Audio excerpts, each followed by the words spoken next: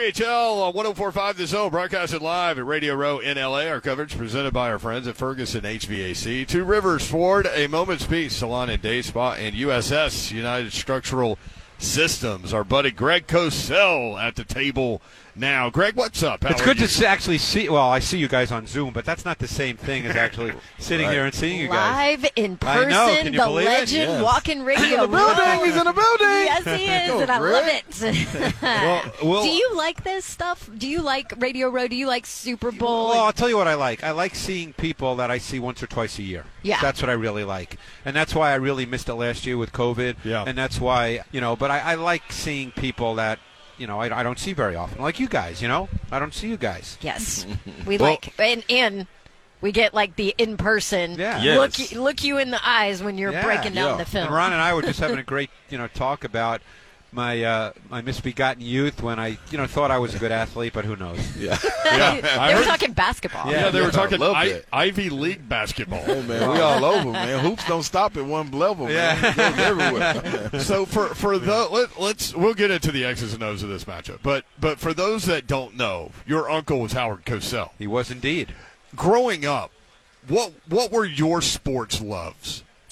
Well, it's funny. I started tossing a ball around with my dad, and I remember this almost vividly when I was 2 years old. I just was always interested, and my dad, we'd go out. We actually lived in an apartment building, so we didn't have like a backyard and all that because I grew up in Queens in New York. But we'd toss the ball around. Baseball was, in a sense, my first love because you have to remember, I'm old, guys. I was born in 56. So back in the 60s, the biggest sports in America were baseball and boxing. Okay, that seems crazy today in 2022, but baseball and boxing were the biggest sports in America in the 60s. God, can you imagine? I mean, the NFL is king. Right. And so I grew up as a baseball player, got exposed to basketball when I was maybe 10 or 11 and really took a love to it and actually enjoyed that more than baseball, went to basketball camps and the whole deal. And, so in high school I played baseball and basketball because my high school in Queens did not have a football team. You know what? I don't want to go too far offhand, but when he's talking about boxing, man, do you think it'll ever come back around? Because, things repeat themselves. Right. But, like, the heavyweight champion of the world was the ruler of the world. Was a king. Yeah, it could never be like the LeBrons or anything like that. Right. It's the heavyweight champion of the world for a reason. I mean, I hate saying this because I'm supposed to be a sports guy, but I don't even know who the heavyweight champion of the world is now. Yeah. That may speak to it. Yeah. I you know? No. I mean, I have no idea. I have no idea. And I hate saying that because I feel like, oh, my God, I'm an idiot, but I don't know who it is. It's the big fella, but I can't even think of his name. Yeah. So, as a guy that is passionate about the broadcast industry, I was such a fan of Howard and specifically his range, right? But the boxing stuff stood out to me. The interviews and the conversations and the show that was Howard Cosell and Muhammad Ali. You can go back and kids that maybe haven't seen this, you can Google it and go back and watch these things. It is absolutely amazing. And the other thing that he did, as people might recall, this is all before ESPN and all before highlights were just a normal part of our life as they are today, is remember he did the halftime highlights on Monday Night Football? I mean, you guys, I say remember. You guys won't remember that because you probably weren't even born yet. But and I saw him do it once in Philly. It was a Monday night game in Philly, and I went up to the booth, the whole deal. He would do that totally extemporaneously. He hadn't seen the highlights. No. They just run the plays, for 3-5 minutes, and he would just talk as he's seeing them for the first time. It was unbelievable. And he not one stumble, not one pause. It was ridiculous. One shot. That's it. It was live. It was live. I used to do that with high school football for a high school football show. A little bit of a different ending? Right. And a little bit of a different performance on that, too. That's amazing. Well, Greg Cosell with us on 3HL. As his nephew, looking back, I understand how big a superstar he was. In the moment, did that resonate with you, or were you into your own stuff? This is just Uncle Howard. You have to remember that he was really big in the late 60s and through the 70s. So I was in high school from 71 to 74, and college from 74 to 78. So I'm doing my own thing. Yes. So he was doing his thing. So I didn't see him very often. And, we lived too far apart to see each other on a regular basis. So, no, he was doing his thing. I was doing my thing. You mentioned basketball. Did you say earlier that you were on Ernie Grunfeld's team? No, I played against him in high school. You played against him, yes. Yeah, he went to Forest Hills High School in Queens, and I went to Okay. Francis Lewis High School in Queens. And he had, in the game that we played against them, and I was covering him at times, maybe more than at times. Yeah. But he had what would the tape show? He had 36 points and 25 rebounds. Oh, that was way to hold him down. That's how you lock it down. But who remembers that stuff? 36-25, light night. Good job, Brad. And needless to say, Brad, I did not have 36 and 25. Well, I mean, he didn't have 60 and 30. Yeah, I held him down. That's what I'm talking about. Yeah, I held him down. So, as we talk about this matchup, Greg Cosell, the 3HL the film study session here that we're getting into, I was thinking about the Cincinnati offensive line going up against Aaron Donald and those guys. Is that where we need to start with this matchup? Yes, but it begs the next question. Okay. The Bengals know that too. Yeah. This is not a scoop. So the question to me becomes, how do they compensate for that, and how do they camouflage that weakness? What are the tactics that they could deploy so that doesn't become the deciding factor in the game? Because the way I see it, and maybe others see it differently, the last thing I think you want if you're Zach Taylor and the Bengals is to walk off the field at SoFi Stadium and say, we lost because of our offensive line. Yeah. So you know that's a mismatch disadvantage. So, what are the kinds of things that you can do? I think they have to view this as a four-quarter game. So, in other words, they're going to have to run the ball. Now, that's an easy thing to say, but we saw them do that in the AFC Championship game. They stayed with the run because they have to make the Rams' defensive line defend the run. And also, then, what kinds of runs? I think outside zone's really important because I think it marries exceptionally well with the play-action pass game, and I think they need to put Burrow under center in this game at times. Because think of it this way. The outside zone run, it's basically a wide lateral run. So what does that mean for the defensive line? What is the first movement the defensive line has to make to defend that run? They have to move laterally. Mm-hmm. So if you go play action off that run look, their first move is still lateral. It's not vertical toward the quarterback. Yeah. So it slows them down. And again, we're talking fractions of seconds, but fractions of seconds matter in the NFL. Right. How much have they done? That's been their foundation. Okay. Well, because Zach Taylor was on Sean McVay's staff. Right. So that's been their foundation. So, they may start the game and they may not run. That happened against Kansas City. They started the game. Mixon was getting 1 yard, 2 yards, but they stayed with it. He had 21 rushes against Kansas City in a game they got down by 18 points. And 16 of those 21 rushes came on first down.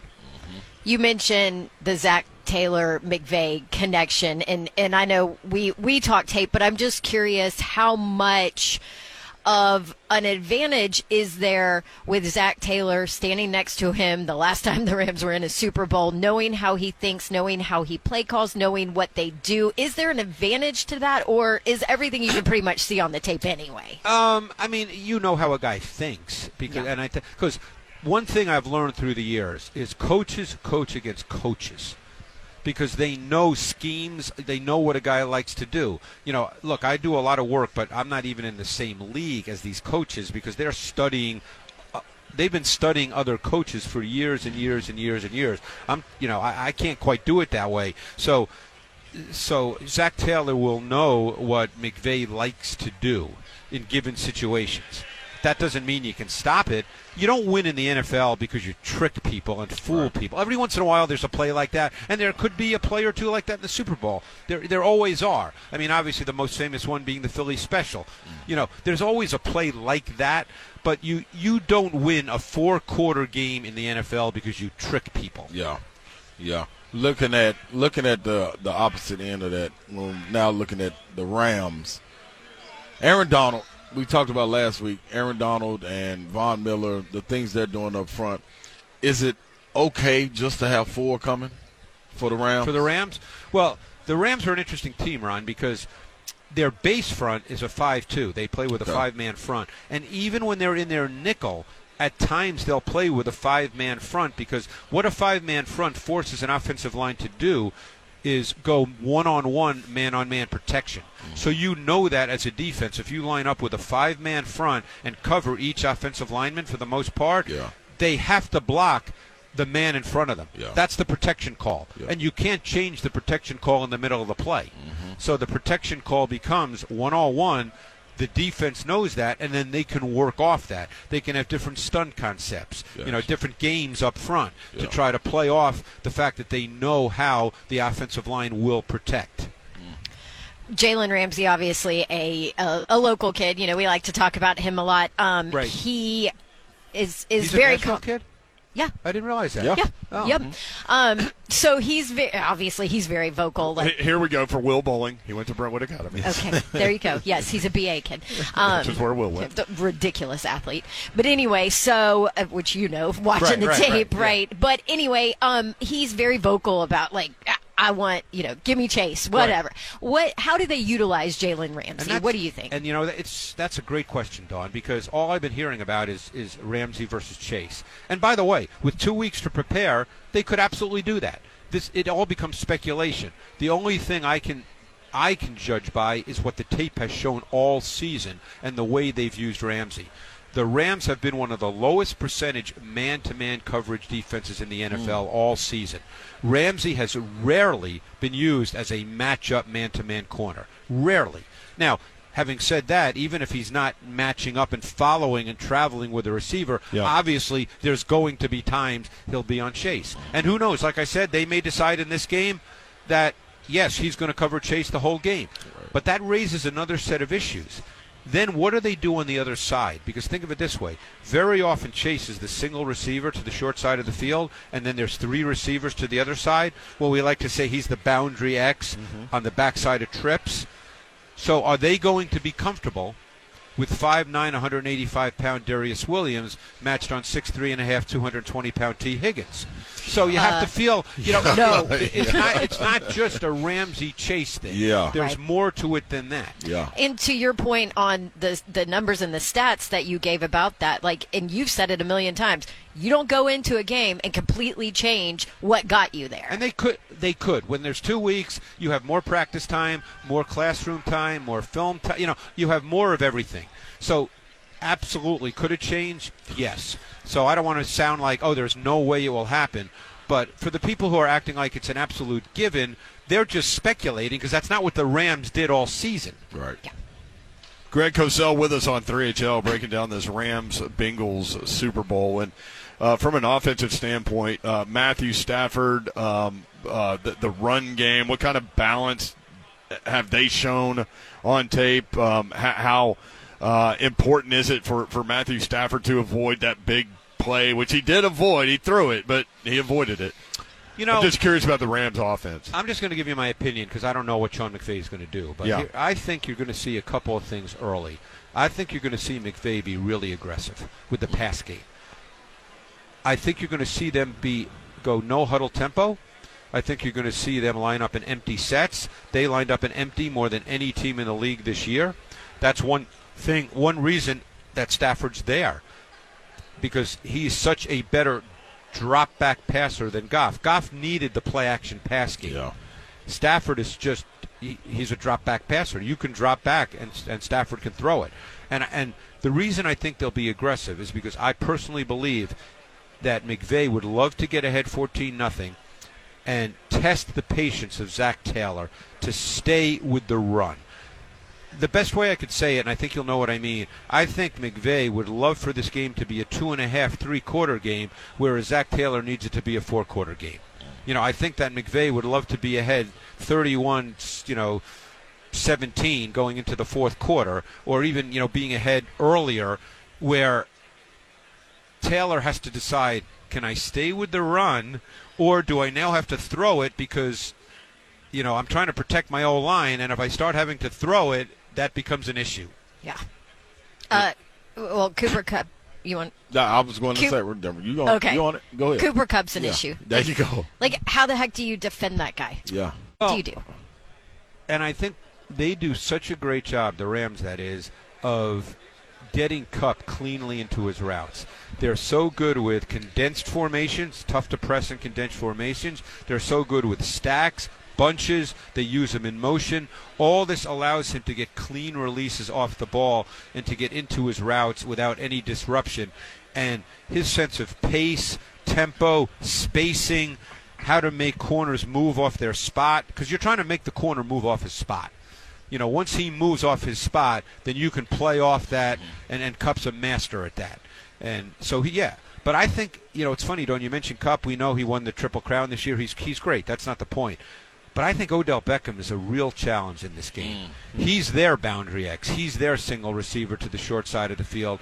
And in the NFC Championship game, he had 11 targets, 9 catches over 100 yards. And people seem to forget how talented he is because of Kupp. Yeah.